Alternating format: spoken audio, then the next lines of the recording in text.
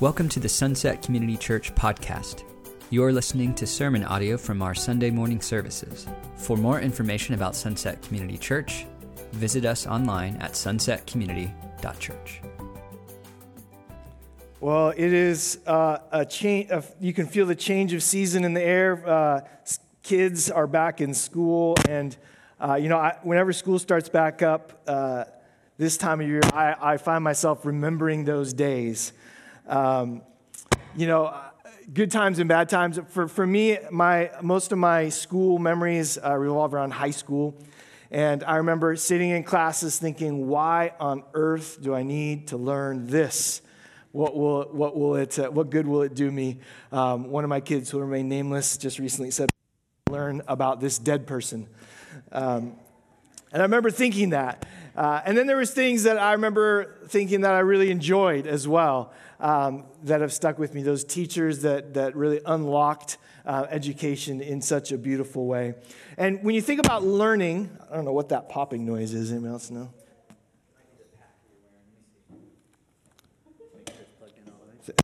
Extra drum beat. Aaron has the magic touch here. Maybe. We'll see. All right. Maybe it's my electric personality that's doing it too. That's right. So when we think about learning things, some things we learn because we have to. Some things we learn because we need to. And some things we learn because we want to. And I'm just going to go ahead and go old school here. Testing 1, 2, 3. There we go. So how do you know, let me ask this, how do you know when someone genuinely wants to learn something? Anybody have an idea? They ask questions. Good. They ask questions. And we want to be a church that asks good questions. And, I'll even say this far. If you don't ask any questions, then you probably think that you know it all, don't you? And so when we read the Bible and we see how Jesus primarily taught people, it is almost exclusively through asking questions. Jesus was asked himself over 300 questions in the recorded Gospels, Matthew, Mark, Luke, and John. But Jesus himself also asked a lot of questions, almost 200 questions. In fact, sometimes when he was asked a question, he would respond with a question, which honestly would drive me nuts. But that's the way that Jesus pushed people into the question behind the question, the bigger truth in what was going on. So if this is your first time with us, let me just give a preface here. Typically, on Sunday morning, we sing like we've sung, we pray like we've prayed, we gather like we've gathered. Then we open up God's Word, and my favorite way to teach as a pastor in this church is through books of the Bible. We just kind of finished a long journey through the Gospel of Mark. We took 13 chapters and 35 plus weeks.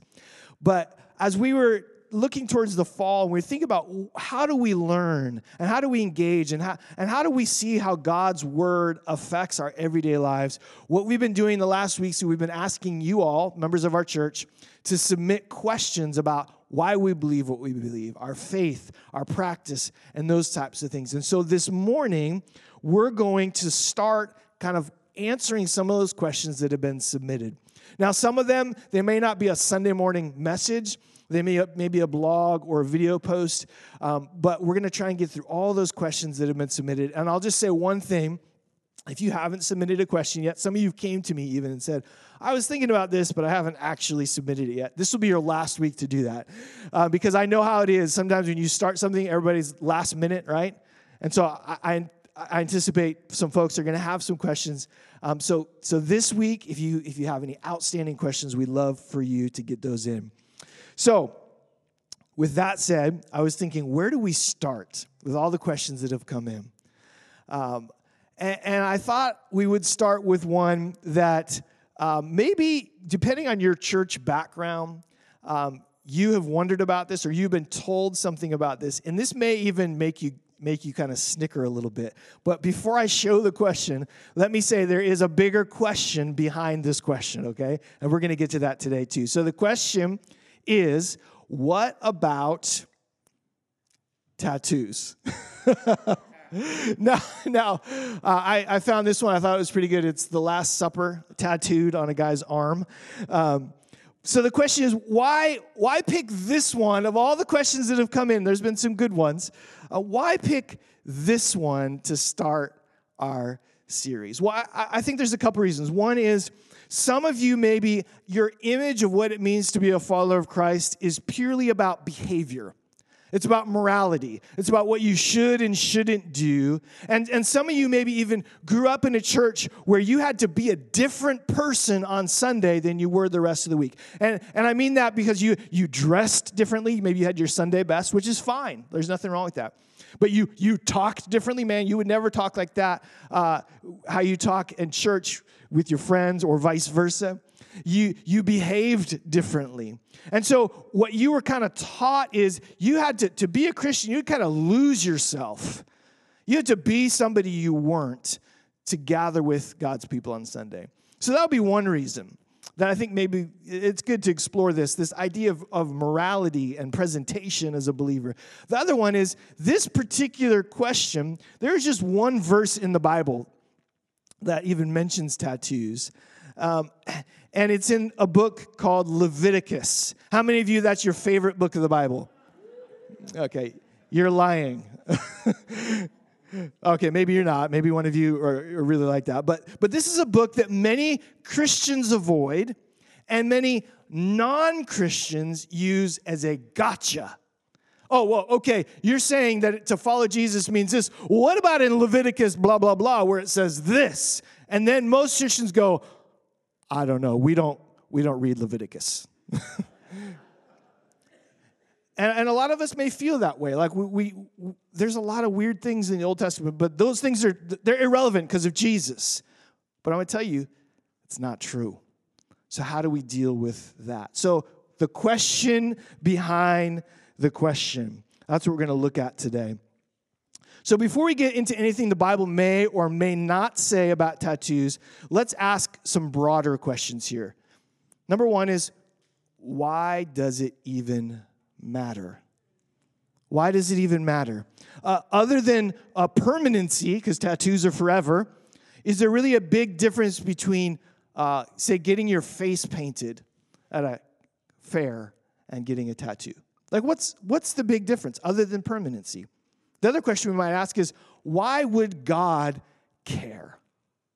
Of all the things that God could care about. I mean, it's not something, if your tattoo is not something blasphemous or evil, what is the big deal if I want to put a howling wolf at the moon on my stomach, which I happen to have? No, just kidding, I don't have that. What is the big deal if we get tattoos? Why does God even care? Some of you are like, that's a great idea. I'll try that one. The other question that we might want to ask is, what have you been told? What have you been told? What have you been modeled in your house and those that you live with? Maybe you grew up as a Christian, and so you were told, absolutely not. Tattoos are of the devil. Or maybe you grew up not Christian. You thought, what the heck? Is this even a thing? Why is this even being talked about at church? So depending on your age, your generation, your culture, even maybe you're from outside the United States and tattoos are part of the culture. Depending on where you have come from, what you've been told or modeled. So here's what we're going to do. We're going to take a break right now. We're going to break for discussion. I want you to turn with a few people that you know or don't know. I don't really care. And I want you to share these questions with each other. So take a moment right where you're at. If this is your first time here, I'm sorry if you feel awkward about this, but, church is not a theater event. We interact with each other. And so for just a moment, don't get personal, okay? Like you may turn around and go, whoa, that person's got tattoos. What do we talk about?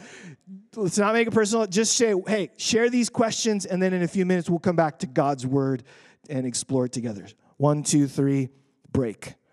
Okay. All right. We'll bring it back now. We'll bring good conversations. I overheard a little bit. So, a couple things. One is there is a history with tattoos, right? So we know that. Like this was the Bible's written thousands of years ago, and we'll see in just a moment it does reference tattoos. Obviously, the mode and method of tattooing has changed quite a bit. I will just say this straight up. I don't have any tattoos. The main reason I don't is because I'm deathly afraid of needles. So the idea of 1,000 needles poking ink into my skin is horrifying to me.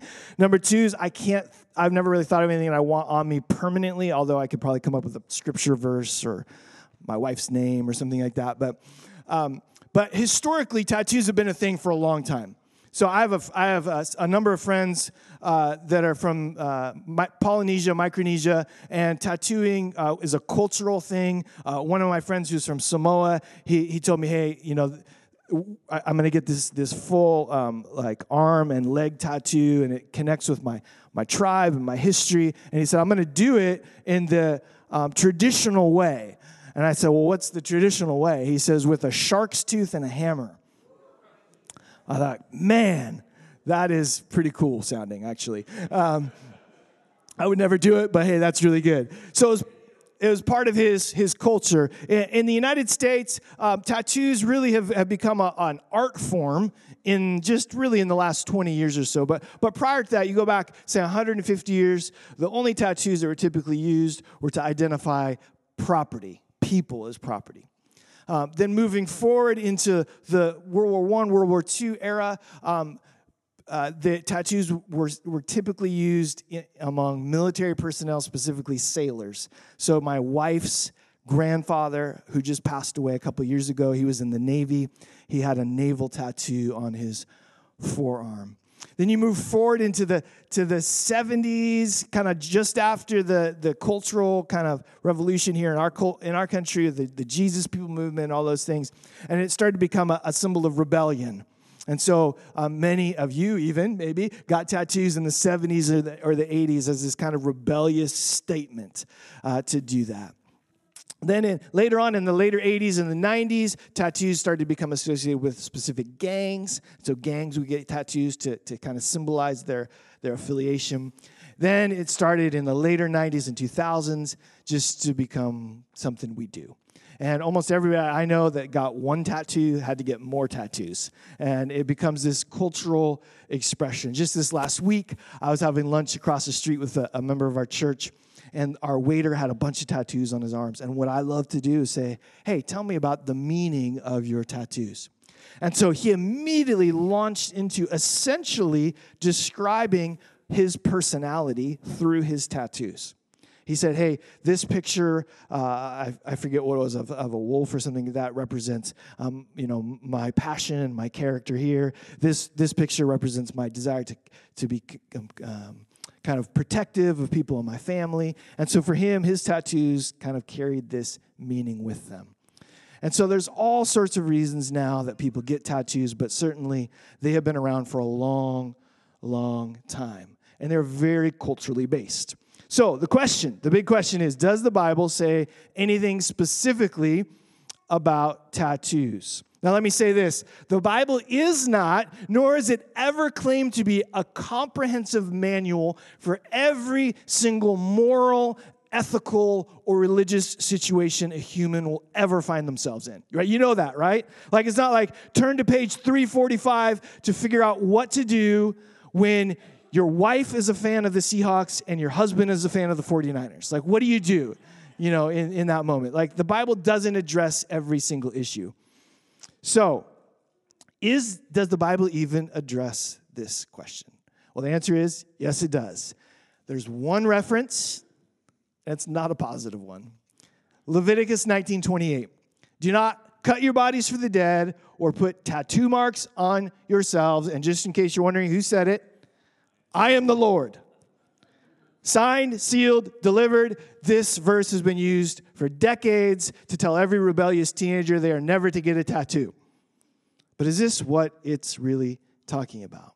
What's the context? I mean, we could look a little bit before this in Leviticus 19, verse 19, where it says, do not wear clothing woven of two kinds of material, and you're all in sin if you have polyester cotton blend this morning. Right? Or you could look for one verse after or one verse before Leviticus 19:27. It says, do not cut the hair at the sides of your head or clip off the edges of your beard. When I was 12 years old, I had a mullet. I was in sin. I cut this just short on the sides, long in the back. I was in sin, right? So this should lead us, when we look at this and when we consider the question, this should lead us to the broader question of, what is going on in Leviticus? Like what if you have these types of commands all mixed together, what on earth is going on here? Now, first of all, we have to understand the Bible is not one flat piece of literature. So for example, what I mean by that is if you pick up a novel and you read that novel, it is a novel. Like through and through, it's a story. It's a made-up story that you're reading through. The Bible is not one flat piece of literature. It's got 66 books. And in the contents of that, it's a library, right? It's got poetry. It's got history. It's got law. It's got prophecy. It's got narrative about the Gospels. It's got letters. The Bible is not one flat piece of literature. So whenever somebody uses Leviticus as a gotcha, they're not understanding what? The context of Leviticus. What type of literature are we reading here? So hang with me here, because we can't understand Leviticus 19:28 by ripping it out of context and using it like some kind of hammer on this particular issue. So let me just briefly zoom out a little bit and give you a little context on what has led up to this point, to these types of things being said. So before this, the people that this was addressed to, the nation of Israel, had been in slavery for hundreds of years in the country of Egypt. After hundreds of years of slavery, through miraculous means, we even sang about this, Moses parting the ocean, the people of Israel have been freed. They're free. And God himself has led them out of freedom. The Bible says, by a pillar of cloud by day and fire at night, the presence of God was with his people. But way before their slavery, even, there's a context. God had made a promise to a man named Abraham that through his people, who would eventually become Israel, that through his people, a deliverer would come. And this deliverer would bless the entire world. So Israel was a special nation, but it wasn't going to be reserved just for them. And we know as Christians who that deliverer is. Say it with me. Jesus. Jesus was that deliverer. So, but before that, we have to ask the question, a deliverer from what? Okay, from slavery in Egypt? No. Slavery before then. What kind of slavery? What kind of deliverer did humanity need? Well, there's a universal worldwide issue, and the issue is sin. Sin that was committed by the first man and the first woman. Sin that now resides in every human being and keeps us from God, keeps us from peace, keeps us from hope. So, we need a deliverer. Back to the setting of Leviticus and no tattoos. After Egypt, the presence of God was with Israel, literally right with them in their camp. And so this would be a good question to ask.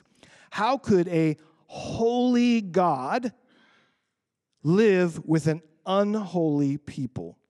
How could light and darkness exist in the same place? If sin still was an issue, the deliverer had not yet come, how could God be with those kind of people? And this is where the instructions in Leviticus come in, or what's known as the Levitical law. So if you want to know what type of literature Leviticus is, it's primarily law.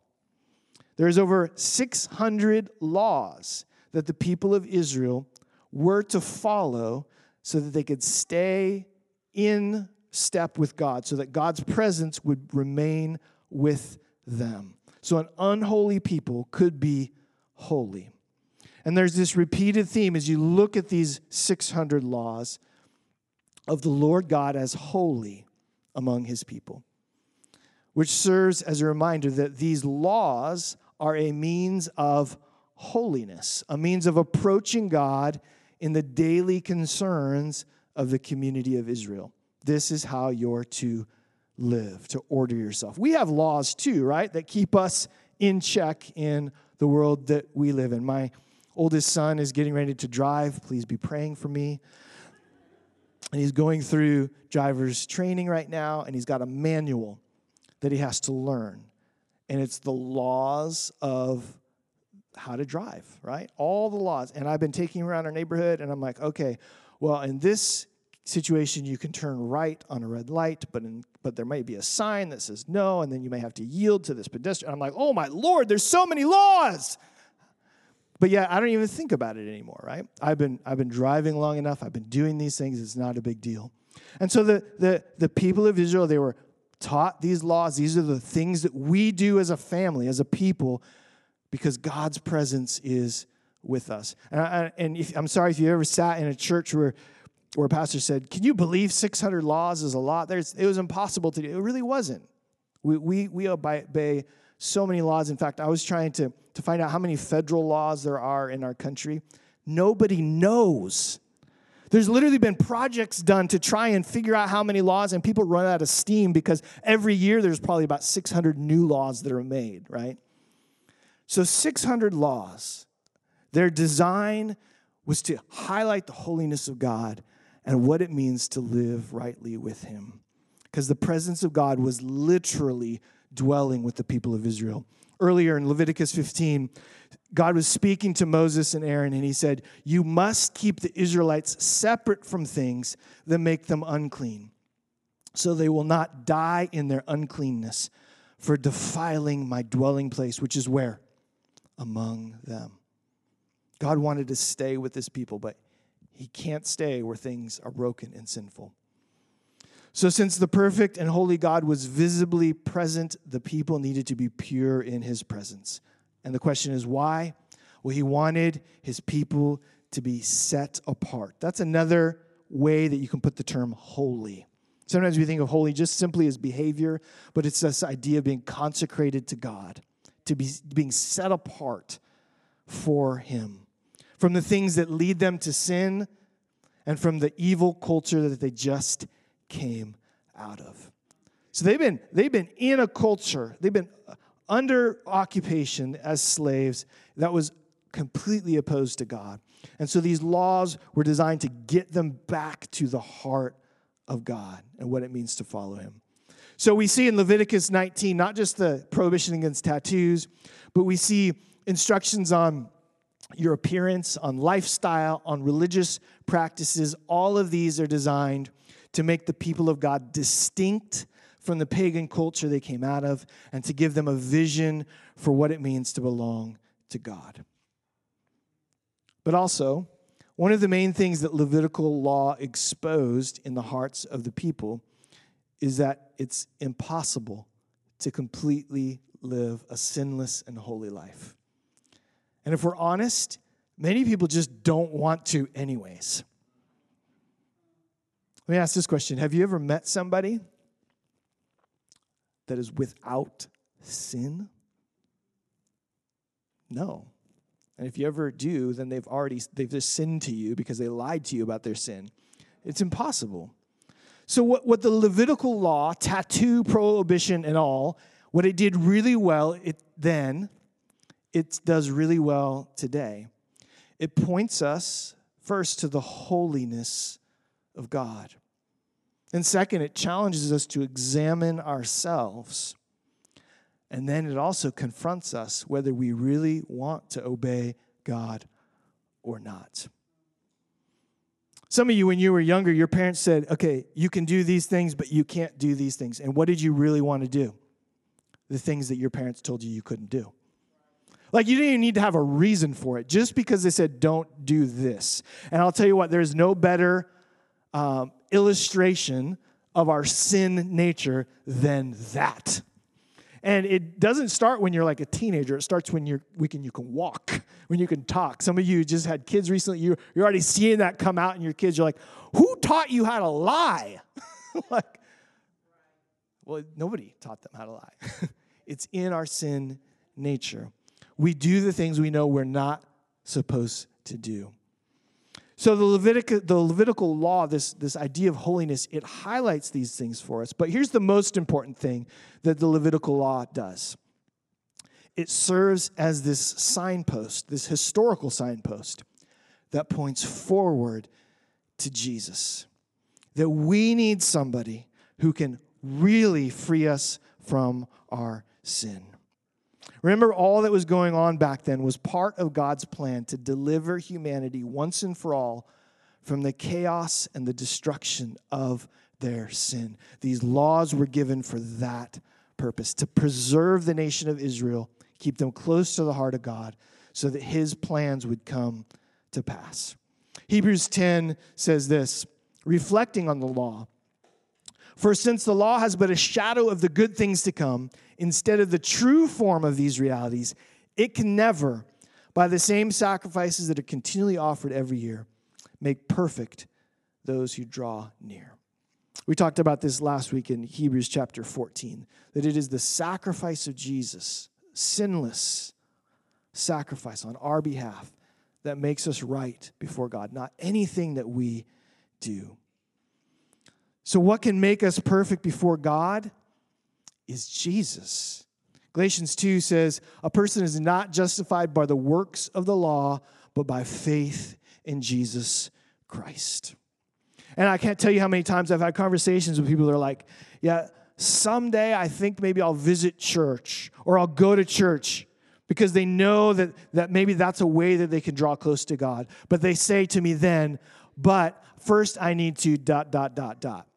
First, I need to stop doing this, or I need to do this, or I need to build up this. They say, I need to accomplish something. I need to do something in order for me to be good enough to go to a place where God is worshiped and God is talked about. And I go, stop it.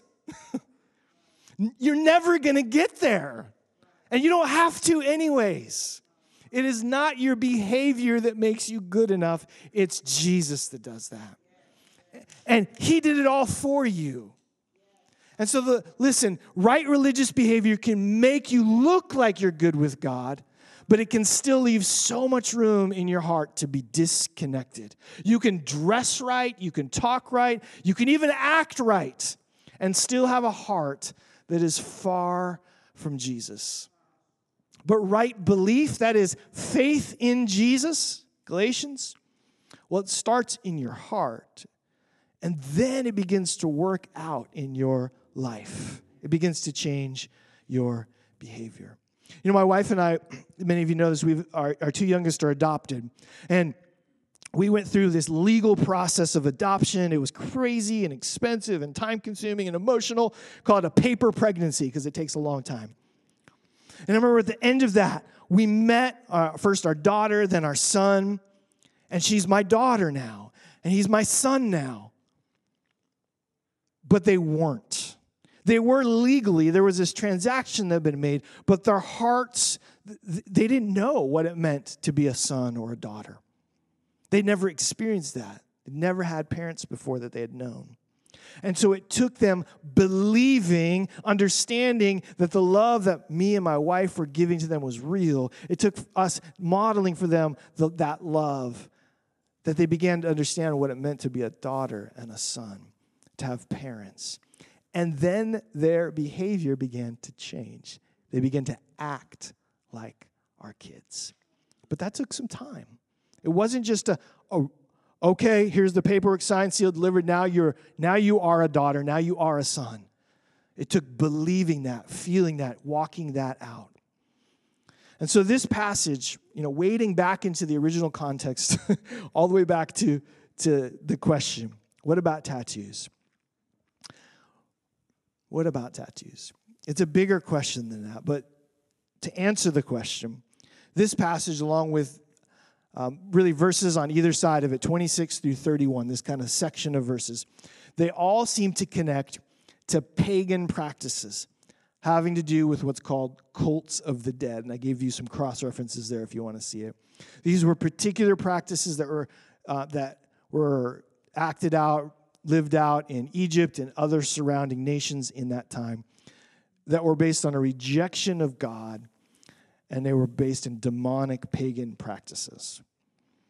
And so when God says, don't do these things, what is he saying? He's saying, make me your God. Be holy. Follow me. Reject the old ways and the culture around you and follow me. Be part of my family. And so the concern then, as it is today, is whom are we identifying with by the way that we live our lives?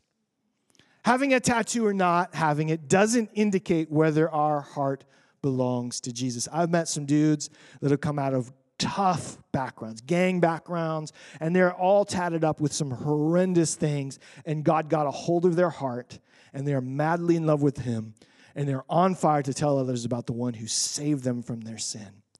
And their tattoos have no bearing on that salvation or their relationship with God.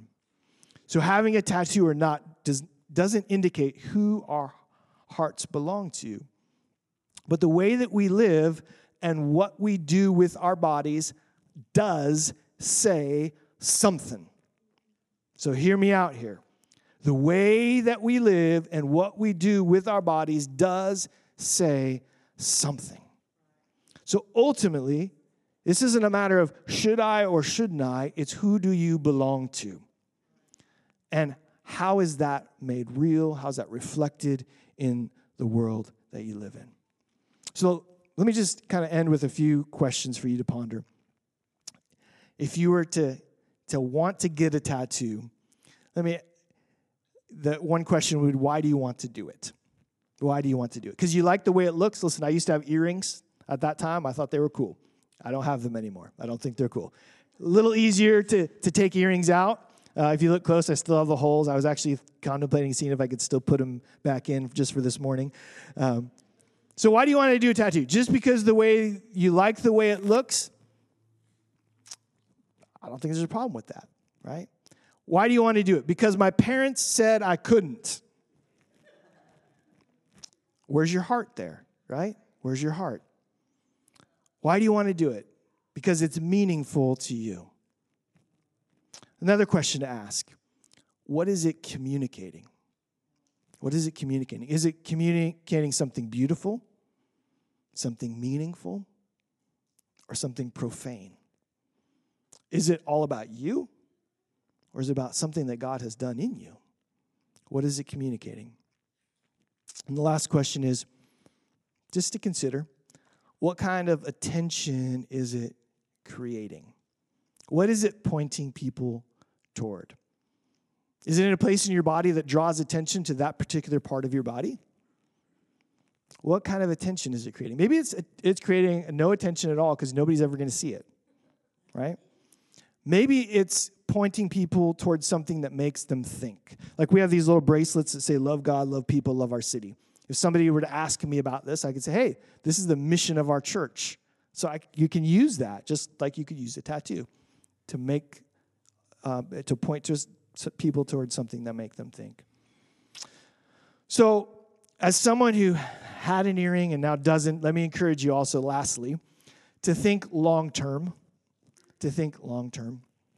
First of all, language changes, so you may get some kind of cultural phrase on your arm that you think is super cool in 2022, and 20 years later when your kids are young, they're like, do you know what that word means now? Right? Like that happens all the time. Style changes, right? Like some of you all are still wearing the same clothes you wore in high school, and that's okay. I have no problem with that.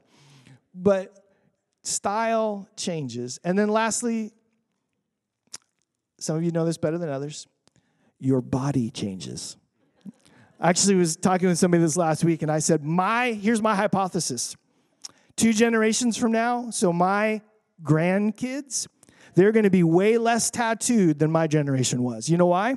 Because all their grandparents are going to have these blobs of ink as their skin has sagged that are undiscernible. They were really cool when they were young and in shape, but now I don't know what the heck that is. Just my prediction. We can revisit it in a few years. So, do you understand the heart of what's going on here? Do you understand what we want to be as a church? We want to be people that ask these questions, but that wade beyond the question to the heart of God. John 1:14 says this. It says, "The Word became flesh and made his dwelling among us.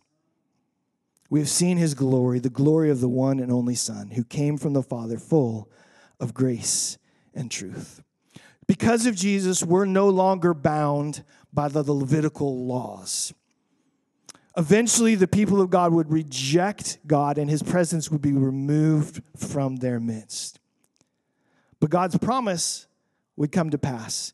Jesus would arrive through the nation of Israel, and he would bring what no law could bring, freedom. Freedom from sin, not based on our works, but based on his works. And this phrase, dwelling, a better phrasing of it would be tabernacled among us. That the Spirit of God literally comes and resides in us, in our homes, in our hearts. And I'll tell you what, this is amazing and humbling news. That Jesus, that God himself, wants to be a part of our family, to be a part of our lives as intimately as if he was living in our house. But here's where the old ways of Leviticus and the new ways of Jesus are very much the same. Ultimately, you and I do have to choose whether we're going to do things our way or God's way. We get to choose whether we're going to accept his free gift of grace, which is not dependent on our work, and then live for him, or reject it and live without him. In the end, one day, tattooed or not, my hope is that when you meet God face to face, John 1:12 will be true for you. It says, "Yet to all who did receive him, to those who believed in his name, he gave the right to become children of God." And for those of us that have placed our faith in Jesus, that is who we are. Amen? Amen. We're gonna close with one final song. And it's a song, it's really a modern day hymn. And I say modern day, it's 20 plus years old now. But it's structured in that way. We've sung this a lot. It's called "In Christ Alone." And it's a reminder of where our hope is found. It's found in Jesus. We still sin, but the grace and righteousness of Jesus overcomes our sin. He makes us positionally right with God. And so, Father, this morning we thank you for your word in Leviticus that challenges us today. Are we willing to obey you? Do we see our need for a Savior? Yes, we do. And we're reminded of your new covenant, your new promise that we get to live on the other side of your Redeemer coming to earth. Thanks be to God for Jesus Christ, who saves us from our sins, who calls us to live a righteous and holy life. So, Father, would you grab a hold of our heart today? Would you lead us into your good purposes for our lives? In Jesus' name we pray. Amen. You've been listening to sermon audio from Sunset Community Church. Sunset Community Church is located in Renton, Washington. For more information, visit our website at sunsetcommunity.church.